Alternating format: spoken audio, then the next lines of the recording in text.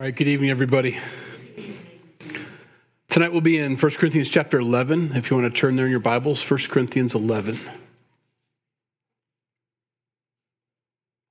And we'll pray and we'll get started here. Lord, as we open up your word tonight, we pray for your Holy Spirit to be our teacher and guide, that you'd lead us into truth as we're being brought out of the world, as you're conforming us into your image, as we're growing and maturing in our faith, learning more about you. We pray that we'd let you do what you want to do, work on the areas that you want to work on in our lives, encourage us where we need encouraging, help us in our areas that we need help, Lord. And we give our hearts to you tonight. We give our minds our full attention to you, that we would take this moment and this time that we've set aside for you and get everything we can out of it, Lord. In Jesus' name we pray. Amen.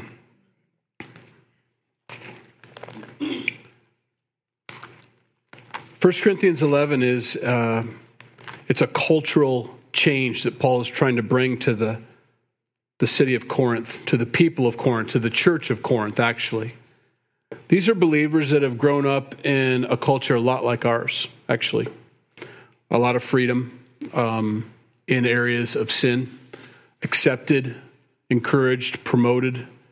And they're getting saved from that, out of that, but living in it still.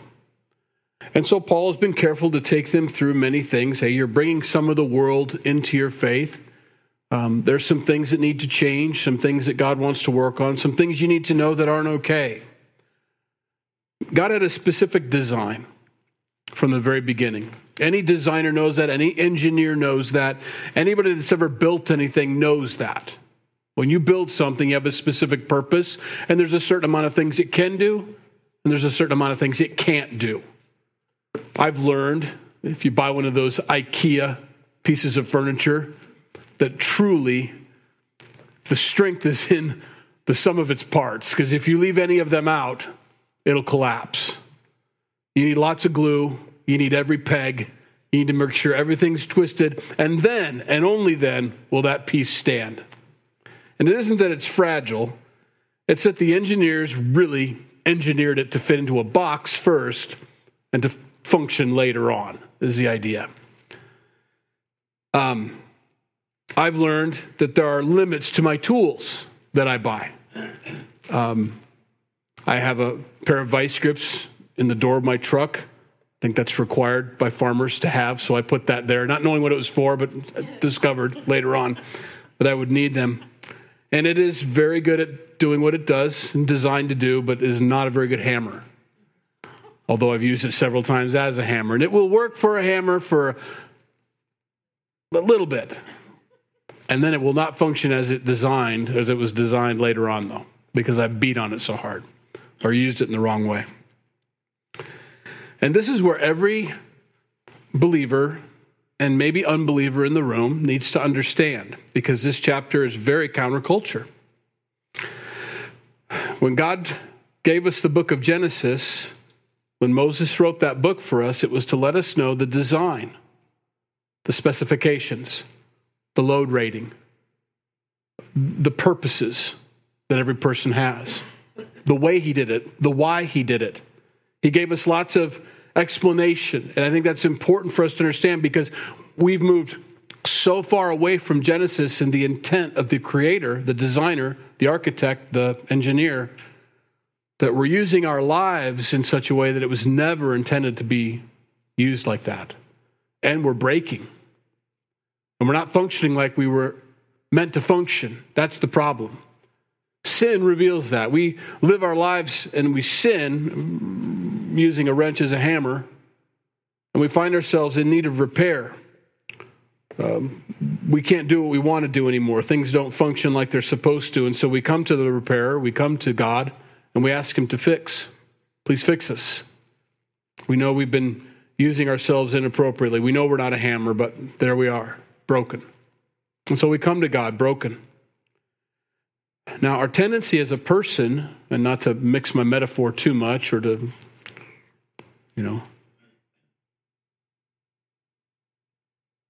we can tend to go back to doing the things we used to do now that we're repaired.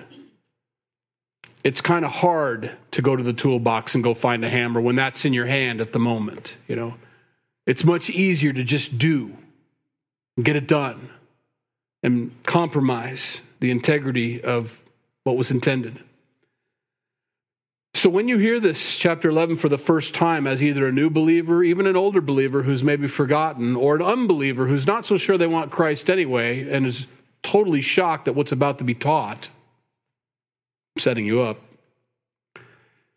please understand that we are hearing for the first time many times the designer's specifications and that we need to conform. This is being conformed. Changing back to what we asked for help. We asked him to fix us. Now he's going to do that, and he's going to tell us now from here on out, this is how you operate. As people, we were created gendered. We were created male and female, and he says that specifically because he knew later on in 2022 and since, maybe even earlier, obviously, we would try to erase those things and change those things and mix those things. He even designed specific roles for those genders because he wanted those genders and the children that would come from those genders to represent something biblical, something holy, something Trinity-like, something like God. We were made in his image on purpose. There's a reason he doesn't just, if you know in the garden, he formed dirt into Adam and then breathed life into it and it became Adam. Well, he could have continued to do that. We could pop up from seeds. He could have made us propagate any and all sorts of different ways. But as the creator and the designer, he designed us to do things a specific way. I want you to have children. I want a male and a female to come together, and it's interesting how we fit, not to put too fine a point on it here.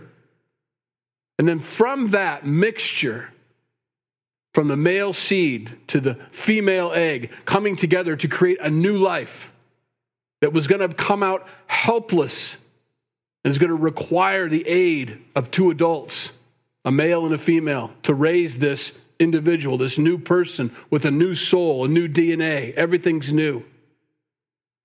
And this would need help, and you'll have to encourage it and help it when it falls down and correct it and all sorts of things, because that's what God has to do.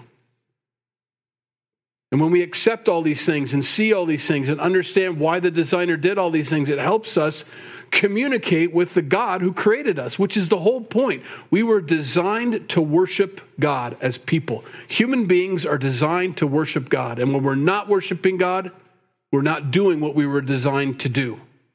That's very important. And so the whole point of Scripture and the whole point of Jesus and the whole point of the way he created things was to give us an antenna, a blueprint, a way to communicate with him and to understand who made us. Now Satan came in immediately into the garden to corrupt and to destroy what God had intended to be a very wonderful life of relating to the Creator, of having fellowship with him, to walk in the cool of the day with him as Adam and Eve used to do. They just walk with God. No shame, no guilt, no sin, just walk with him and talk with him. And that was always the design. And Satan hated that and hates people. That is something we always have to remember. Satan is not our friend. He always hates us, and he's decided to destroy us. So he comes in and he begins to separate the marriage. The first thing he does, by speaking to the woman and telling her, you can eat that fruit if you want to. And it goes on from there. And God even warns, hey, what you've done after eating this fruit, the sin that's come into your life, the life that you used to have with me, walking in the cool of the day, everything's changed now. It's been corrupted. And it would continue to be corrupted all the way up until where we live today, now in 2022. Satan doesn't have a purpose. It's just to destroy. Whatever God said, he's going to do the opposite of. They're supposed to be male and female? I don't think so. Watch this. You think that a marriage is supposed to be between one man and one woman? No, I got this. Slowly but surely, we've become what we are. The world has. And for the Christian, for the born-again believer, it's getting more and more difficult to stand. We find ourselves less like Abraham on top of the mountain looking down at Sodom and Gomorrah, and more like Lot living in it, being vexed. The Bible says Lot was vexed by what he saw every day, yet tried to live a godly life in it, but he was vexed by it. So, as a pastor, as someone who teaches the Bible, whose hope is that people's lives continue to conform into the image of Jesus and to become more like what Genesis intended, more like what God intended us to be, because that's your best life, your only hope. I preface this teaching with this monologue here so that you're prepared to be conformed, to let the things that you thought were absolute truths from this world be changed into what God's absolute truth is. To let the worldly stuff go and to say, okay, I accept it, God. I don't exactly understand how it all works out or what difference it makes maybe. Is it a small thing? Is it a major thing? But if it's this important to you, the love of my life, the new love of my life, Jesus Christ, by all means, change me, conform me. This is one of the first... I've read this and studied this many times, and this section of Scripture here, chapter 11, verses 1 through 12, was one of the first questions I had as a new believer. I was married to Jenny, and we went over to an elder's house, and the elder wasn't very mature in the Lord. Of course, at the time, anybody other than me was more mature in the Lord, so it didn't make any difference to me. I didn't know.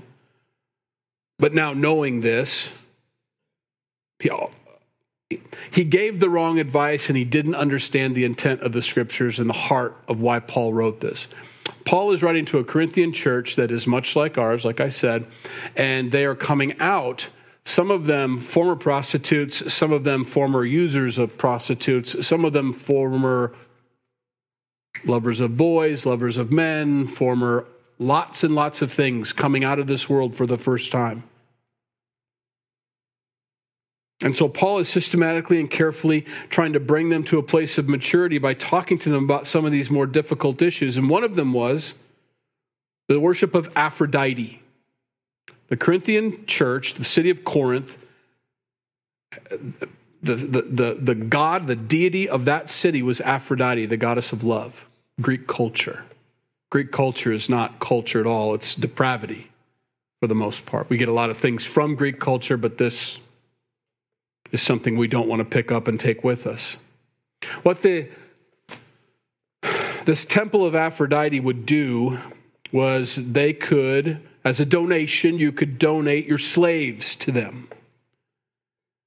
And your female slaves, your male slaves would then be given over to this temple Aphrodite, and they would be used to bring money into the temple through prostitution, male or female, made no difference. And they would identify themselves as the prostitutes of Aphrodite in this Greek temple by shaving their heads. Now, shaving your head in and of itself means nothing. It doesn't make neither here nor there in this story or in our culture today. We're beyond that, past that now. But this was to identify. So we have to think of it that way. When we read through this, it is the identifying mark of someone whose sole existence is to bring money into the Greek goddess Aphrodite's temple. It tells everybody what you did for a living, what you did by slave, maybe even by force, human trafficked. And so we need to apply that to our lives as we read through chapter 11 as to what is the identifying thing in this world that people look at you and say, you are that kind of person, and then not to look like that kind of person is the idea. To be careful that you don't identify yourself with the world. So the question is, as Paul is systematically answering the questions that the Corinthians had to him about head coverings. Should a woman wear a head covering or not when she prays? So Paul's going to, through the first 12 verses, try to explain why it's important to wear a head covering, why to have long hair, why not to cut your hair, why to do these things in a certain way, because to shave your head is to identify with the prostitutes of Aphrodite. Okay? Verse 1. Imitate me just as I also imitate Christ, Paul declares after chapter 10. I want you to follow me in my example and how I live, how I become all things to all men, how I'm careful not to offend for minor, trivial things. Imitate me just as I also imitate Christ. Now I praise you, brethren, that you remember me in all things and keep the traditions just as I delivered them to you. But I want you to know that the head of every man is Christ, the head of woman is man, and the head of Christ is God. Every man praying or prophesying, having his head covered, dishonors his head. But every woman who prays or prophesies with her head uncovered dishonors her head.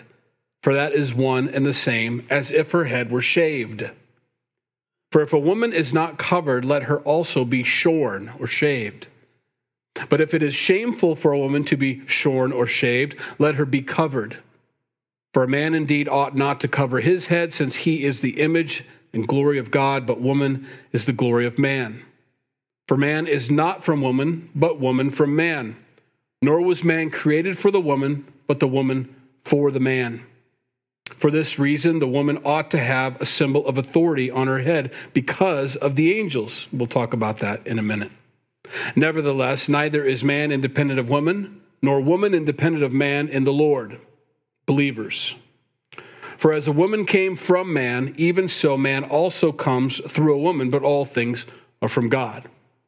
So he tries to, in that last verse 12 and 11, or 11 and 12, to temper that blow. That was quite a blow for them to hear. And I imagine tonight it was quite a blow for some of you. Where are we going with this, Shady? Well, my struggle when I came to the elder with this was, okay, as a new believer in Christ, I was all in. I was all in. Whatever God said, that's exactly what I wanted to do. And it wasn't because I was a legalist at all. We weren't into that. We weren't into, I want to make sure that I'm legally bound to. No, I want to know what's pleasing to God. If it's pleasing to God, that's how much I love him. I want to do what's pleasing to God. So my honest question to this elder at this dinner with my wife sitting next to me was, and Jenny had a bob at the time, should she grow her hair out? Not because I wanted her to or was going to tell her to, but is this inappropriate? Are we living our lives and say, is my hair, is it too short from the Marine Corps? Should I leave it long? We had questions. How much of this is physical? How much of this is spiritual? We don't understand. We're new to all this. And they got upset that I asked the question because they misunderstood my heart.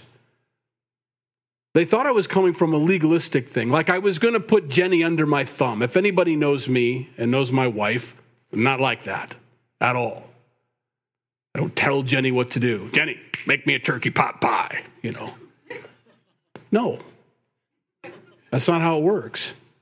But nor is she, make your own turkey pot pie. She's not like that either. She would be glad to make it if I asked, but I wouldn't ask because I don't want to treat her like a slave. That's the difference. So my question was honest, is this pleasing to God? And they weren't happy with the question. They didn't understand where we were, and I don't think they were prepared to be the kind of spiritual leaders they were called to be. And since then, they're divorced, by the way. So, no, and they of course, they looked right at me. They knew what kind of guy I was. I was going to beat Jenny. I was going to, she was going to she's going to be barefoot and pregnant, and I was going to sit in my easy chair with a beer in my right hand. This I know that's how they saw me. And they went on and on and on and on and on and on and on and on. But they never answered the question, because why is this here? Why is it in the New Testament? Why isn't it important then? What is it? Now, I had stopped at verse 12. Can we finish this? That's all they needed to do that night, was to finish this section, to answer the question. Because Paul is specifically speaking to those, hey, no, it's not appropriate for you to still dress like a prostitute. No, there is an order in the home. Of course, Jesus is equal to the Father, but his position is under the Father to do the will of the Father, just like the husband is the head of the household and the wife comes alongside to be his helpmeet. But it does not mean that she is inferior. They're equal, of course, different roles, different responsibilities. Here's the conclusion as Paul says, I've answered your question. Of course, wear your head. Till your hair grows out, till whatever, you need to wear a head covering because you want to represent properly. I hope we understand that in our marriages. Are we representing properly? We use that word a lot. Do you represent? I wear my Chiefs jersey on game day. Represent, Oh, how much more important it is that as our godly husband and wife, we represent properly the order that God has put in place on purpose. It isn't about that. It isn't about this isn't male patriarchy. Well, men wrote the Bible, therefore women got a raw deal. It's not it. You got much bigger problems in your life if you think men wrote this. You got a lot of problems. You don't have faith. You don't have Christ because everything you know about Jesus Christ comes from this book. And if you can throw this book out, then you don't have Jesus Christ. You have no hope. You have no salvation. Let me finish it so we can get this weight off our shoulders. Judge among yourselves. Is it proper for a woman to pray to God with her head uncovered? Does not even nature itself teach you that if a man has long hair, it is a dishonor to him? But if a woman has long hair, it is a glory to her. For her hair is given to her for a covering. But if anyone seems to be contentious, we have no such custom, nor do the churches of God. After all of that, Paul says, and by the way, in the church, care. Wear a head covering, don't wear a head covering, have long hair, have short hair. In the churches of God, we don't have any such custom. So the point of this is because of the customs of the world around us, because you're identifying yourself with Jesus Christ, you're trying to be separate from the world, look different from the world, look different. But if you're going to be contentious about it, shave it off. If you don't want to wear a head covering, then don't wear a head covering. We don't wear head coverings here. Some churches require it. Skirts and head coverings, buns and the whole thing, That's legalism because it's not a choice. You can tell it's not a choice because every single woman in the church does it. That's the difference. Suit and tie. I think people would be uncomfortable wearing suit and tie here only because we don't. I should probably start wearing a suit and tie every fourth Sunday just so we can kind of get the idea that it's okay to wear a suit and tie to church. We went a little too far with the flip-flops sometimes, Do I have to buy flip-flops if I come here? Yes, it's required. Everybody wears flip-flops, How relaxed do I have to be to come to this church? Super relaxed, No. We have no such custom. It's not a part of the gospel. It has nothing to do with your relationship with Jesus Christ. You can almost hear Paul getting a little frustrated in this sentence, in this section of Scripture. I hear it anyway. You guys are majoring on the minors. Previously, he's been discussing idolatry. He's been discussing all sorts of things, big deals going on in the church. And they said, now, how short should a woman's hair be? Well, get your tape measure out, We have that today in the church. You try to go to a church as a man with longer hair down to your shoulders. Brother, do you know Jesus Christ? I have to put a southern accent on that for a reason. Because if it's below the collar,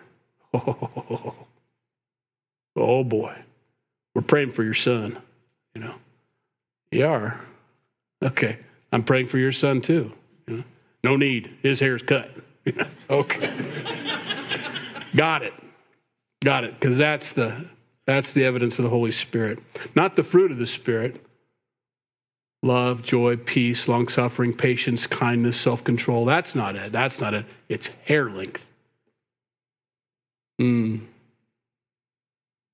why does Paul take all this time? Why even put this in here if it's not that big of a deal? If you're going to write verse 16, but if anyone seems to be contentious, we have no such custom, nor do the churches of God. He's teaching a whole lot there because it's a principle. There's a lot of customs in this world. There's a lot of things that we shouldn't look like, that we shouldn't do. There's a lot of things that go without saying. There's a principle. I've been set free from this world. The world has a specific plan for every single human being out there, and it's to do this, that, or the other thing to them. It's to tattoo them from head to toe. It's to pierce them from every orifice and every lobe that you can, and things you shouldn't, It's to change them from the image that God created them in their beautiful natural state and to corrupt it and twist it and contort it into something other than what God intended. It's to take people's hearts away from seeking the Lord to seeking the world. It's to take them away from being kind to one another because of love of Jesus and to be bitter and angry and vengeful. It's to steal your joy. If you have any kind of joy, you obviously are unaware or you're in denial of your true life, That's the world's intent. As a Christian, we're called to be different. We're called to look different, act different. It's a struggle to teach because it's a principle. And the problem Paul has, I don't think he says it out loud, but it's of, are you born again? Because you have a form of godliness, but you deny the power. There's no power in your life. There's no obvious working of the Holy Spirit in your life leading and guiding you. It's like you don't understand. You have to be instructed verbally. You can't be led inwardly by the Holy Spirit. There's a problem with that. I have a problem with that. And Paul has a problem with that. There's a bigger issue here. Doesn't even nature tell you that? Doesn't even the world tell? Isn't there a still small voice in you telling you things? And if it's not, and if he's not there, there's a problem. Why does that have to be instructed?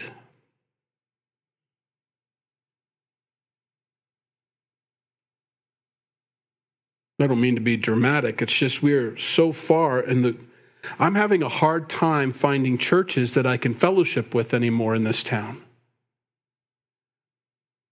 And it's not because I'm stuck up, and it's not because I'm jealous or any other reason. It's because you're light.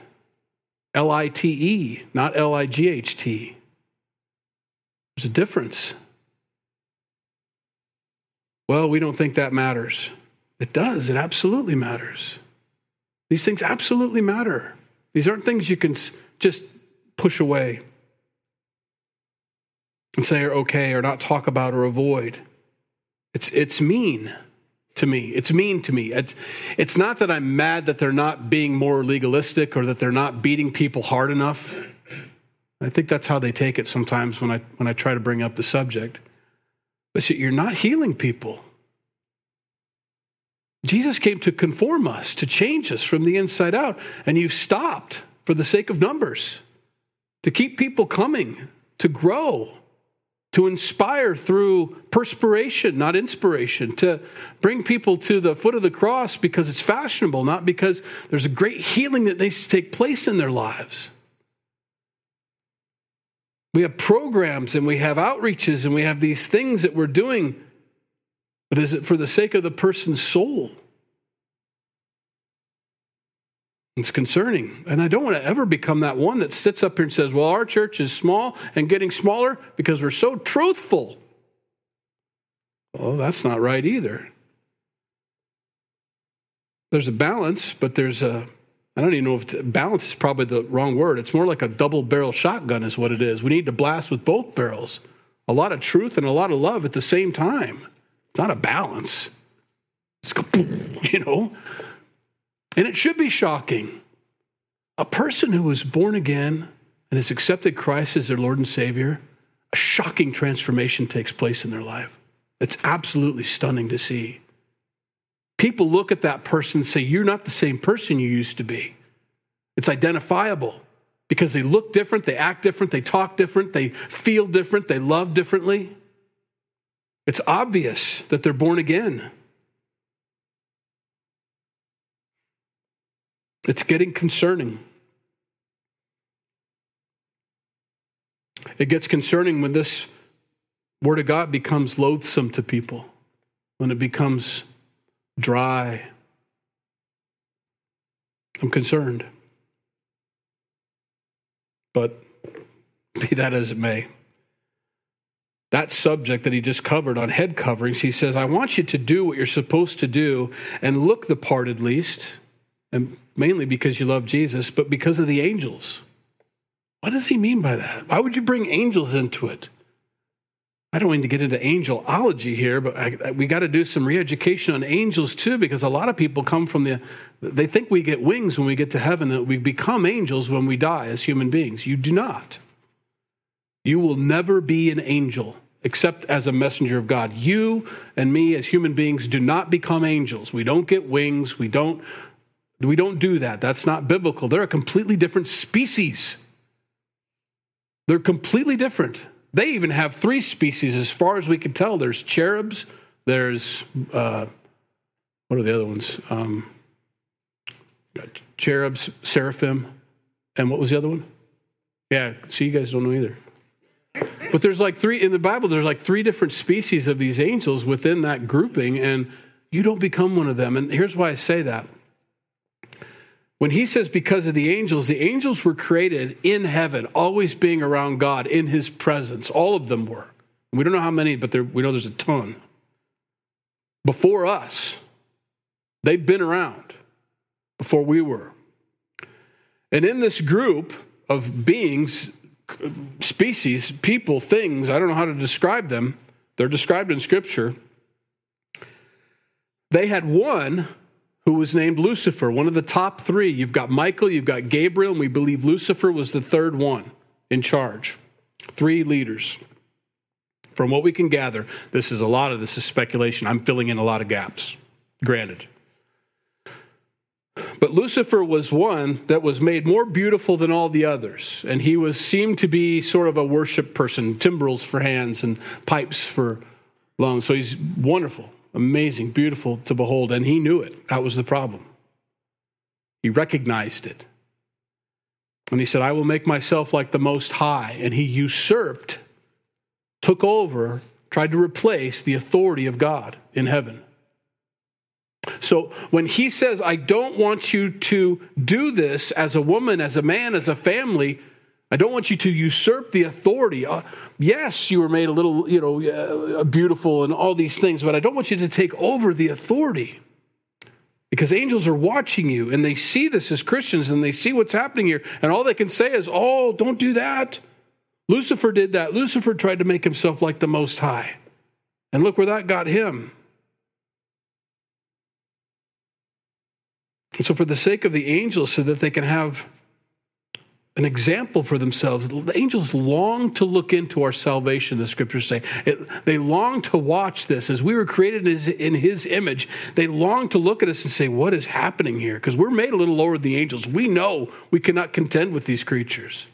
180,000 men died when one angel decided to pick a fight with them. When God sent this angel down to fight for the nation of Israel, he killed 180,000 people. Incredible. So as far as strength goes, it's not comparable. And yet, God says that we're going to judge angels as people.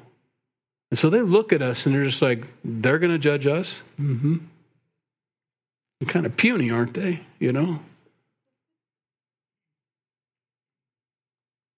We are being watched. We are being used by God in so many different ways. Your marriage is being observed by kids that have never seen a godly marriage before. They don't know what it's supposed to look like. They've grown up in the world. All they've known is what they've grown up with, and they're looking and they're trying to see, what is it supposed to be? What do you mean, monogamous? What does that mean? It means one man and one woman. Loving each other, caring for one another, following the pattern that God has given us, as the husband is the head of the household, that the woman is made to be his helpmeet. And if it bothers you, it's a question you have to ask yourself. Why does it bother you? Most men don't want to be the head of their household. way too much responsibility, way too much of a headache. Happy wife, happy life is the world's term they've used. And that's the world's way of saying, just do whatever she wants you to do. It's just easier that way. And so the man steps down from his responsibility, his role. And the woman is more than happy to take up that mantle because that's her sin. His sin is to not do what he's called to do, and her sin is to do what she's not been called to do. And she rises up. We're warned about that in Genesis. That's exactly said. You will desire your husband's headship. You will want that. That's going to be your struggle. It still is to this day. And men, our struggle is to care, to fight, to lead with love and honor and respect. That's our struggle. And the boys and girls that are under us and around us are looking to see what that's supposed to look like. What does that look like to be chivalrous and not chauvinistic? What's the difference between those two things? And as men, are we showing that to them? Can boys even figure out what it means to be a man, to grow up to be the head of the house? The head meaning I put myself beneath everybody in the home. I serve everybody there. I make sure that they're okay. Their safety, security, and provision is my responsibility. That's mine, nobody else's. If they don't eat, that's on me. If they're not clothed, that's on me. Of course we rely on God as Christian men. Of course we need him to be our provider, but that doesn't mean we don't attempt and don't do what we're called to do. If a man doesn't provide for his family, he's worse than an unbeliever, Paul says. That's a big deal. Worse than an unbeliever. And as a woman, are we showing our little girls how to be little girls, how to be little women and grow up to be a helpmeet? Are they prepared for that? Or will they go into the marriage battling because that's all they've ever seen? Unfortunately, I see that very rarely, and I think we all can identify. There are times when in any marriage you have that usurping of the authority and that willingness to let it go. Some days the battle just isn't worth it, unfortunately. Paul teaches a lot in these first 16 verses. It's a lot for the Corinthians to take in. It's a counterculture. You will not hear that anyplace else but from Paul's mouth. That's the only place you're going to get this teaching is from one source, but you've got 1,000 other sources in the world screaming, that's not the way to go. That's the wrong way to go. God is a still small voice. He's a quiet, singular voice that will tell us the truth. And the world and Satan has 1,000 other voices that'll tell us otherwise. And we need to learn to hear that still small voice and understand it. And why he does what he does, and that it's always for our benefit and the beauty that's there. If I am made to be a hammer, I better start hammering stuff. If I'm made to be a vice grip, I better start gripping, When we switch those two roles up, neither of us are doing what we're made to do. All of us are frustrated, and we break in the process of being used that way because we're not being used by design. We've gone away from the engineer's specifications, thinking we know better, and we've injured ourselves. It's very important. Verse 17. Now, in giving these instructions, I do not praise you, since you come together not for the better, but for the worse. When they come together as a church, when they come together as a body, he says, you're not trying to build each other up. It ends up being worse than if you'd ever come together at all. For first of all, when you come together as a church, I hear that there are divisions among you. And in part, I believe it. For there must also be factions among you, that those who are approved may be recognized among you. There are already divisions. We don't have to create any more. There are those that follow God wholeheartedly and love him with all their heart, mind, soul, and strength. And there are others that are playing church. That division's obvious when you come together. You can see that. But Paul's saying it's beyond that. I see dividing up into groups, this, that, or the other thing defines you. I've always had a hard time with that, and I've always gotten flack for it.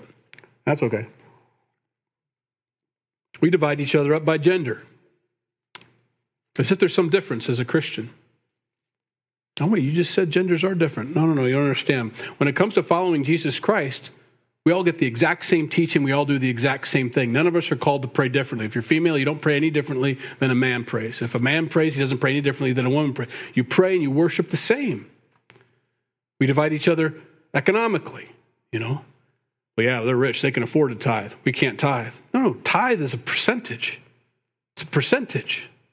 It has nothing to do with whether you're wealthy and can afford it or poor that can't. It's 10% for anybody, and that's the law. And we're way beyond the law on that. We divide ourselves by age.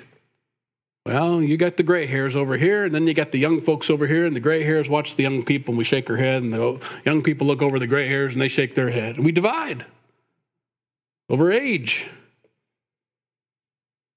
Read the book of Acts and see how many divisions you find in the church. That teaching is counterculture to Christianity in 2022. We divide up for everything. I got an old restored car, so this is the old restored car club. In the name of Jesus. Or we're the barbecue club in the name of Jesus. We're the fishing club in the name of Jesus. That's fine to do all that stuff on your own, but the church, it's not supposed to be here. We're supposed to come together here. We don't come together to divide. We come together at the church. You can be a part of a car club. That's wonderful. Nothing wrong with that. Be a part of a fishing club. There's nothing wrong with that. Nothing wrong with any of those things.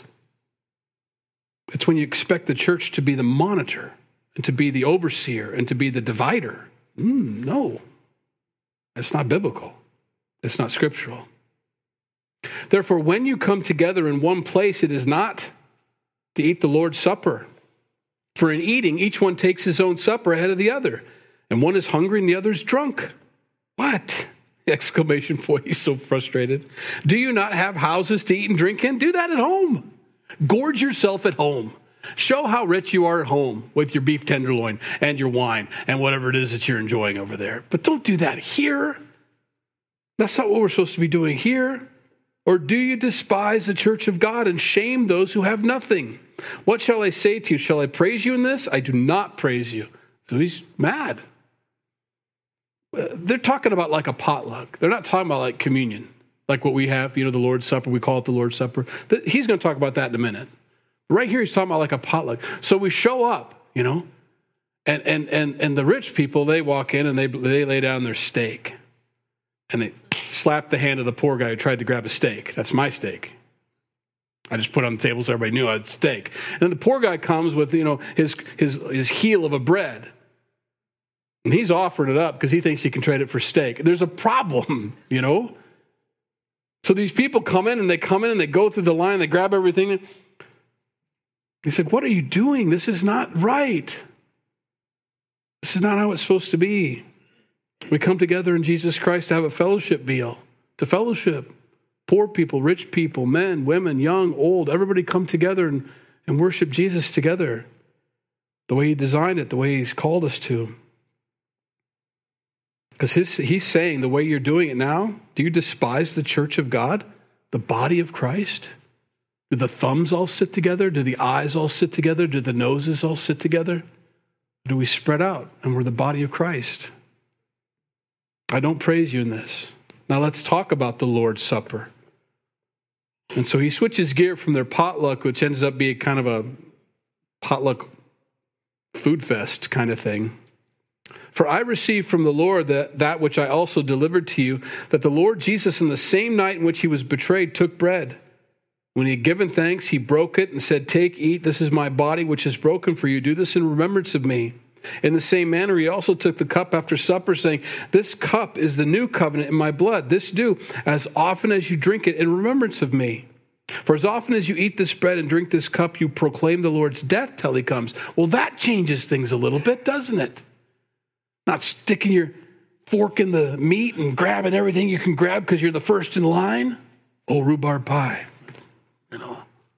Better start at this end and get all the good stuff, so it's not gone by the time I get there. Now we're changing it. No. Let's just have bread and juice. And he's explaining to them, You understand what we're doing? It's the broken body of Christ. It's the shed blood of Jesus Christ. That brings a little sobriety to the moment, a little honor, a little respect, slows things down. This is his broken body that you're gorging on and fattening yourself up with. Do that at home with your own food. When we're coming together, this is to be fellowship time. This is to be, we're of one body. We're all broken. We're all covered by the blood of Jesus. So he tells him in verse 27, therefore, whoever eats this bread or drinks this cup of the Lord in an unworthy manner will be guilty of the body and blood of the Lord. Well, we want to know what that is, don't we? What's an unworthy manner? And I've taught this several times, but I'll teach it again because we are in Scripture, but it is not as a sinner. That's when we do eat the body and drink the blood, or eat the bread and drink the cup, and do this in remembrance of what Christ did on the cross. That's the exact time when we do reach out, because we know we need help, because we're sinners. That's not the unworthy manner. Unworthy doesn't mean sinning. Unworthy means you disregard it. You have no respect for it. Now, we have a problem here at our church. We do things wrong, I think. And I have a hard time breaking away from it. I struggle with it. It's tradition. But normally, we should have communion on Wednesday nights. For the most part, this is a believer's meeting. This is where we know everybody in the room is a believer. And we don't have to tell people to put it on the floor if you're not a believer. On a Sunday morning, that's a mixed multitude. You've got unbelievers, believers, you got all sorts of people in the room, and you're trying to preach the gospel and get people saved as well as encourage others in their walk.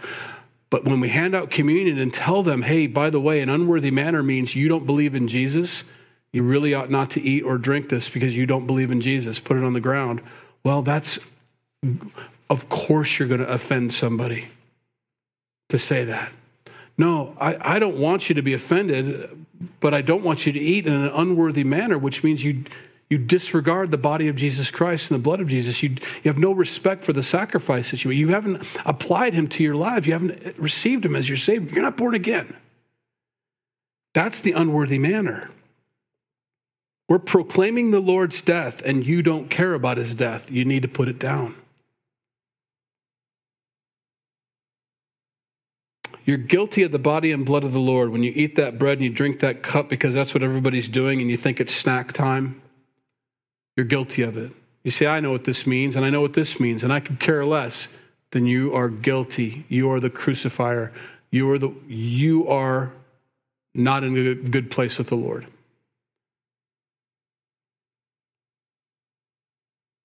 Now, Paul picks it up here, as we all should. If you're in that place and you happen to be holding the bread and the cup in your hand, and you're thinking, I better set this down on the ground, I better not eat this because I'm not a believer, Paul simply says, wait, stop before you set it down, but let a man examine himself. And so let him eat of the bread and drink of the cup. For he who eats and drinks in an unworthy manner eats and drinks judgment to himself, yes, not discerning the Lord's body. For this reason many are weak and sick among you and die. For if we would judge ourselves, we would not be judged. But when we are judged, we are chastened by the Lord that we may not be condemned with the world. You've got it in your hands already. Why not consider it? Why not consider your place with God? Are you in fellowship with him? Do you love him with all your heart? Are you a born-again believer? Are you changed? Are you radically transformed? Have you confessed your sin to him and received that forgiveness? If you have, you've examined yourself. You've judged yourself. My life is full of sin. That's judging yourself. I'm condemned. I know that I sinned against God. I've done that.